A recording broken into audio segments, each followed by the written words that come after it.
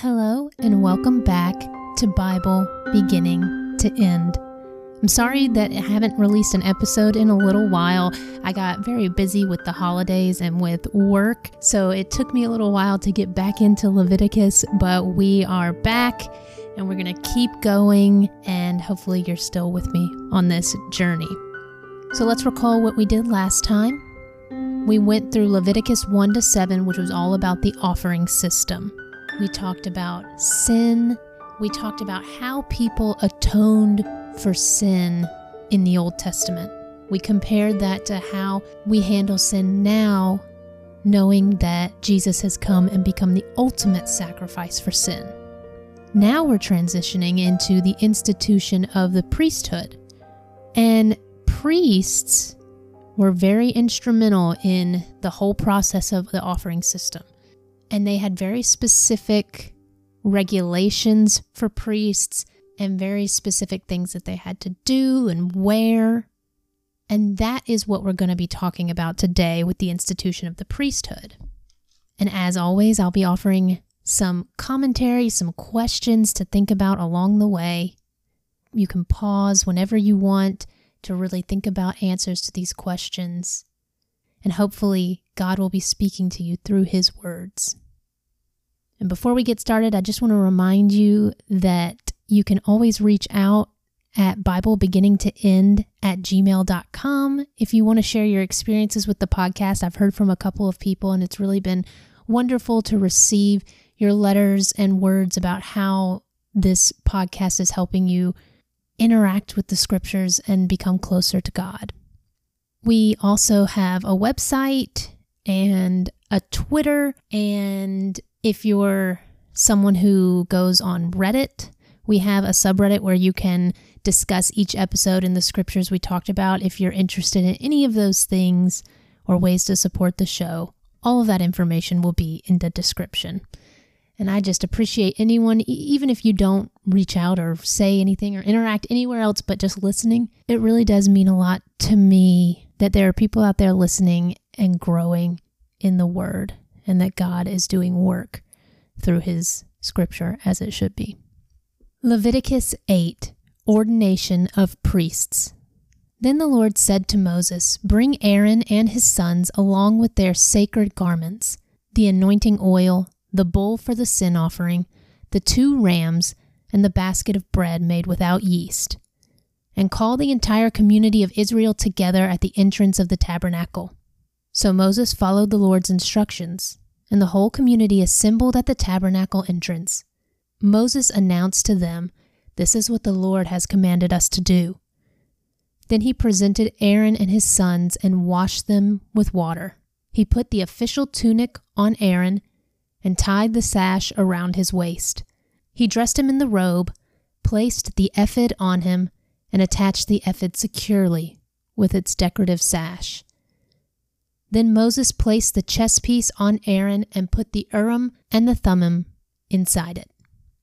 He placed the turban on Aaron's head and attached the gold medallion, the badge of holiness, to the front of the turban, just as the Lord had commanded him. So pause there as we're starting to see the process of ordaining priests.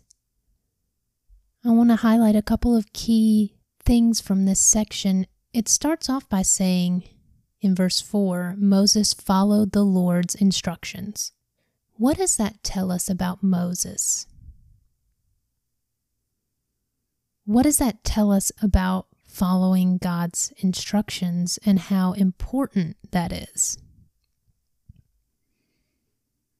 And then also think back, what was the first thing that Moses did to the priests? It's in verse 6, and it says that he washed them with water.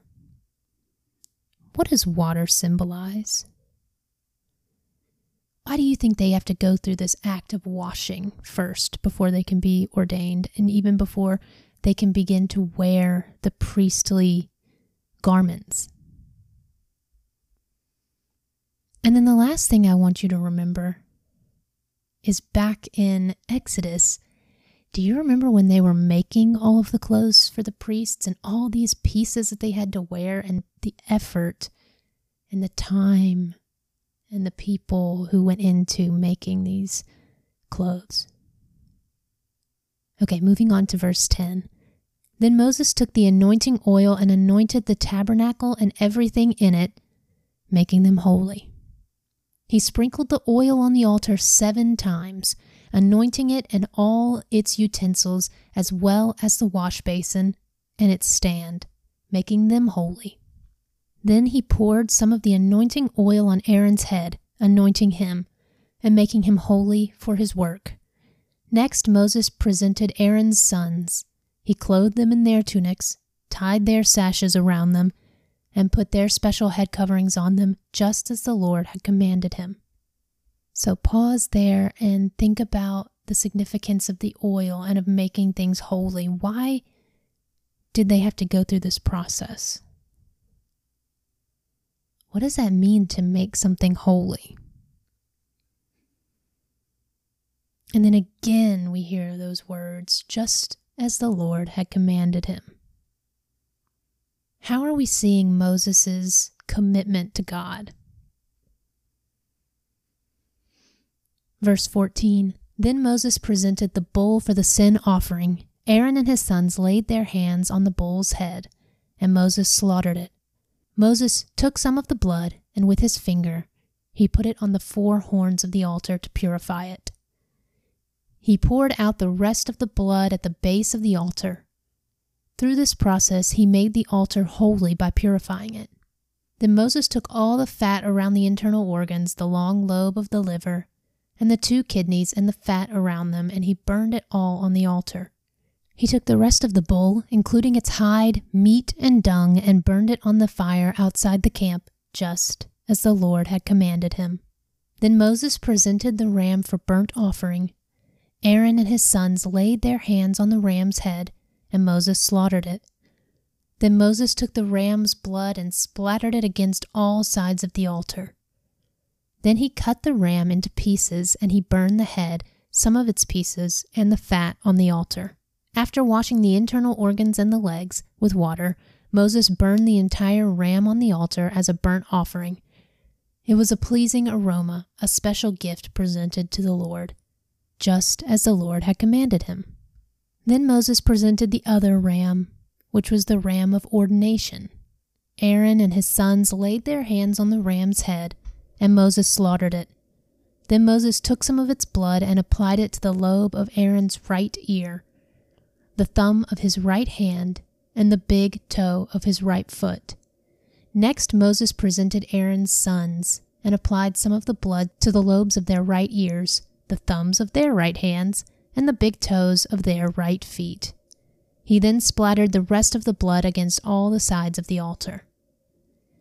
Next, Moses took the fat, including the fat of the broad tail, the fat around the internal organs, the long lobe of the liver, and the 2 kidneys, and the fat around them, along with the right thigh. On top of these, he placed a thin cake of bread made without yeast, a cake of bread mixed with olive oil, and a wafer spread with olive oil. All these were taken from the basket of bread made without yeast that was placed in the Lord's presence. So pause there and remember, what did we say about yeast before? What does yeast symbolize? Why is it important that bread be made without yeast for these purposes? Verse 27, He put all these in the hands of Aaron and his sons, and he lifted these gifts as a special offering to the Lord. Moses then took all the offerings back from them and burned them on the altar on top of the burnt offering. This was the ordination offering. It was a pleasing aroma, a special gift presented to the Lord. Then Moses took the breast and lifted it up as a special offering to the Lord. This was Moses' portion of the ram of ordination, just as the Lord had commanded him. So pause there. What kind of process did Moses just walk through? We saw sacrifices and offerings. We've talked about these sacrifices and offerings before, so what are the types of offerings Moses is presenting to the Lord in these passages? Verse 30. Next, Moses took some of the anointing oil and some of the blood that was on the altar And he sprinkled them on Aaron and his garments, and on his sons and their garments. In this way, he made Aaron and his sons and their garments holy. So pause there. Why do you think this process is starting and ending with a form of anointing? How is the first anointing different from the final anointing? Then Moses said to Aaron and his sons, "Boil the remaining meat of the offerings at the tabernacle entrance and eat it there along with the bread that is in the basket of offerings for the ordination, just as I commanded when I said, Aaron and his sons will eat it. Any meat or bread that is left over must be burned up. You must not leave the tabernacle entrance for 7 days, for that is when the ordination ceremony will be complete.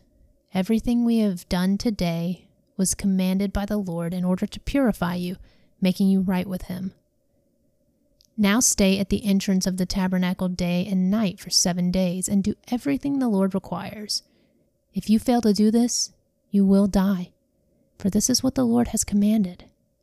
So Aaron and his sons did everything the Lord had commanded through Moses. So pause there at the end of chapter 8. We have that phrase again, did everything the Lord had commanded, but this time, who is following God's instructions? I also want you to think about, if you belong to a church, what type of processes do the pastors or priests or fathers or preachers go through to become ordained? If you know about those processes, compare and contrast them with the way the priests had to be ordained in Leviticus. And if you don't know much about the process, or if you don't belong to a church, do some research and ask someone in your community and kind of find out. It might be interesting to see how these processes have changed. Okay, so we're going into Leviticus 9. The priests have been ordained. They've gone through all this long process of creating the clothes, creating the tabernacle, creating all this preparation so that the priests could be ordained. And now the priests begin their work. Remember, they had to stay in the tabernacle for 7 days, so this is going to be on the 8th day. Leviticus 9. After the ordination ceremony on the 8th day, Moses called together Aaron and his sons and the elders of Israel. He said to Aaron, "Take a young bull for a sin offering and a ram for a burnt offering, both without defects, and present them to the Lord. Then tell the Israelites, take a male goat for a sin offering, and take a calf and a lamb, both a year old and without defects, for a burnt offering. Also take a bull and a ram for a peace offering, and flour moistened with olive oil for a grain offering. Present all these offerings to the Lord, because the Lord will appear to you today." So pause there. We talked about all these different offerings and what they mean and why they're necessary. So you can take a look back and see the history of those. But then I also want you to think about, right at the end, it says, present all these offerings to the Lord because the Lord will appear to you today. Think about how you would feel and what you would do and how your behavior might change if someone came to you and said, do these things because God himself is appearing to you today. Now, of course, when Jesus came and ascended into heaven, he left a piece of God with us in the Holy Spirit. So we really do have a very different relationship with God than they did back in the time of Leviticus. So how might they feel when they say the Lord will appear to you today? Do some self-reflection. Is that something that we kind of take for granted today because the Lord is always with us? But just be reminded of how holy that presence is. Verse 5, so the people presented all these things at the entrance of the tabernacle, just as Moses had commanded. Then the whole community came forward and stood before the Lord. And Moses said, "This is what the Lord has commanded you to do, so that the glory of the Lord may appear to you." Then Moses said to Aaron, "Come to the altar and sacrifice your sin offering and your burnt offering to purify yourself and the people. Then present the offerings of the people to purify them, making them right with the Lord, just as he has commanded." So Aaron went to the altar and slaughtered the calf as a sin offering for himself. His sons brought him the blood, and he dipped his finger in it and put it on the horns of the altar. He poured out the rest of the blood at the base of the altar. Then he burned on the altar the fat, the kidneys, and the long lobe of the liver from the sin offering, just as the Lord had commanded Moses. The meat and the hide, however, he burned outside the camp. Next, Aaron slaughtered the animal for the burnt offering. His sons brought him the blood, and he splattered it against all sides of the altar. Then they handed him each a piece of burnt offering, including the head, and he burned them on the altar. Then he washed the internal organs and the legs and burned them on the altar along with the rest of the burnt offering. Next, Aaron presented the offerings for the people. He slaughtered the people's goat and presented it as an offering for their sin, just as he had first done with the offering for his own sin. So pause there. Why does Aaron have to present an offering for his own sin first, before he can present the offering for the people's sins? Verse 16, then he presented the burnt offering and sacrificed it in the prescribed way. He also presented the grain offering, burning a handful of the flour mixture on the altar in addition to the regular burnt offering for the morning. Then Aaron slaughtered the bull and the ram for the people's peace offering. His sons brought him the blood, and he splattered it against all sides of the altar. Then he took the fat of the bull and the ram, the fat of the broad tail and from around the internal organs, along with the kidneys and the long lobes of the livers. He placed these fat portions on top of the breasts of these animals and burned them on the altar. Aaron lifted up the breasts and right thighs as a special offering to the Lord, just as Moses had commanded. After that, Aaron raised his hands toward the people and blessed them. Then, after presenting the sin offering, the burnt offering, and the peace offering, he stepped down from the altar. Then Moses and Aaron went into the tabernacle, and when they came back out, they blessed the people again, and the glory of the Lord appeared to the whole community. Pause there and predict, what do you think God's presence is going to look like? Verse 24, fire blazed forth from the Lord's presence and consumed the burnt offering and the fat on the altar. When the people saw this, they shouted with joy and fell face down on the ground. So pause there, where we get a picture of what it was like to be in the presence of God at that time. How were the Israelites moved? What was their reaction? What do you think it would have been like to be there and witness that? And think about all the steps they had to take before they could be in the presence of God. So now we will begin our final chapter for today, Leviticus 10, the sin of Nadab and Abihu. Aaron's sons, Nadab and Abihu, put coals of fire in their incense burners and sprinkled incense over them. In this way, they disobeyed the Lord by burning before him the wrong kind of fire, different than he had commanded. So fire blazed forth from the Lord's presence and burned them up, and they died there before the Lord. So pause right there. What is the difference between what we've heard about how Moses and Aaron respond to the Lord versus how Nadab and Abihu have responded to the Lord? Did they do what the Lord commanded, or did they do what they wanted to do?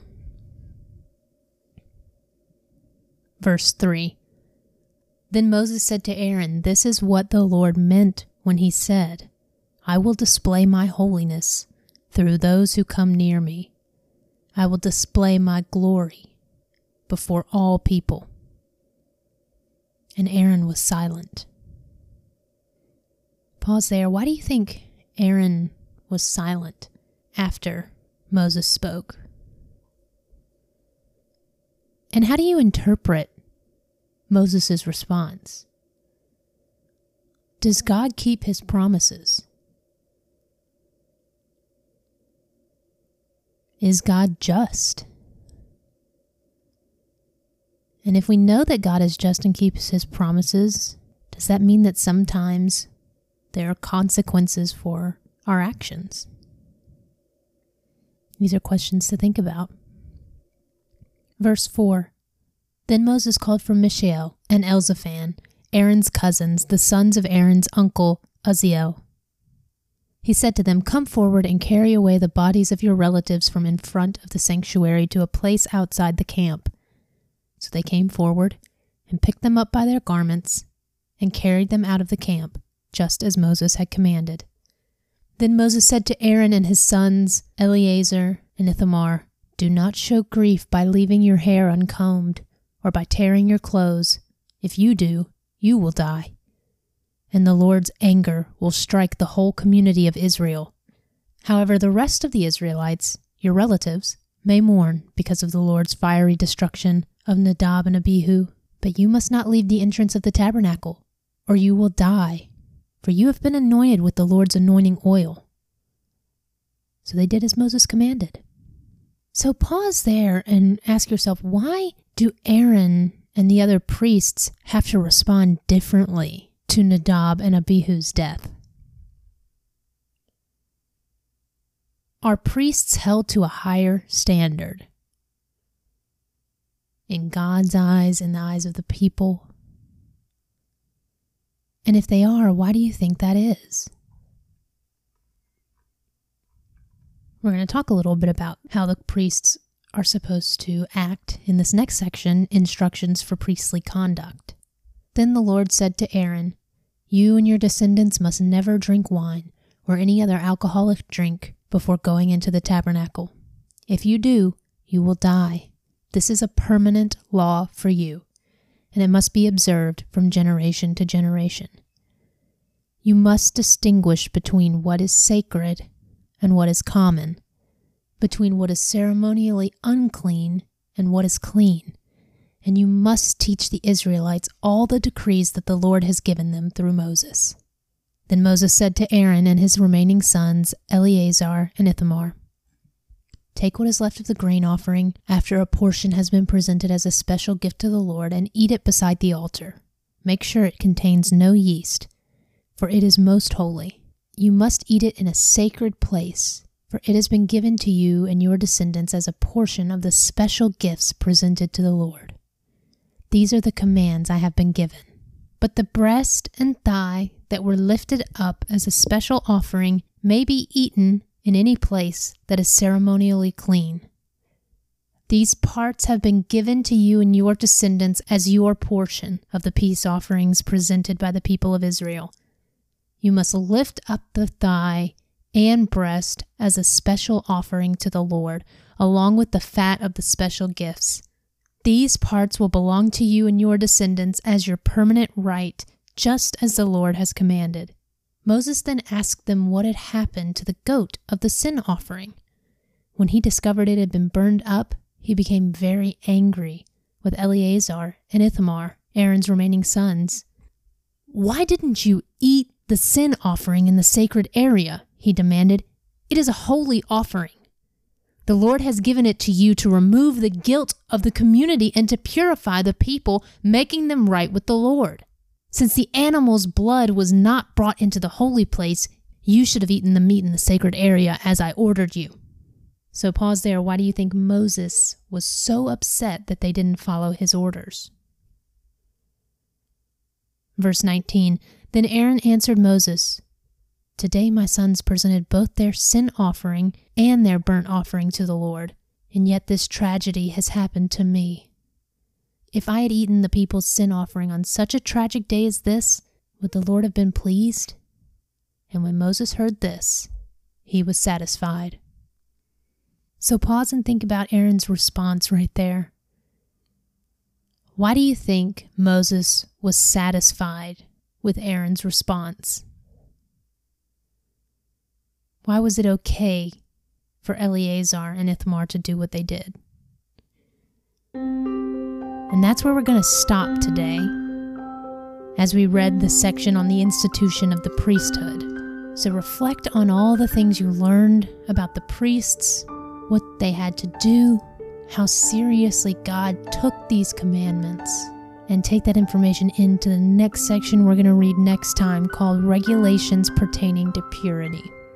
These are a lot of regulations, and we're seeing it all at work. This is a very different time than we live in now.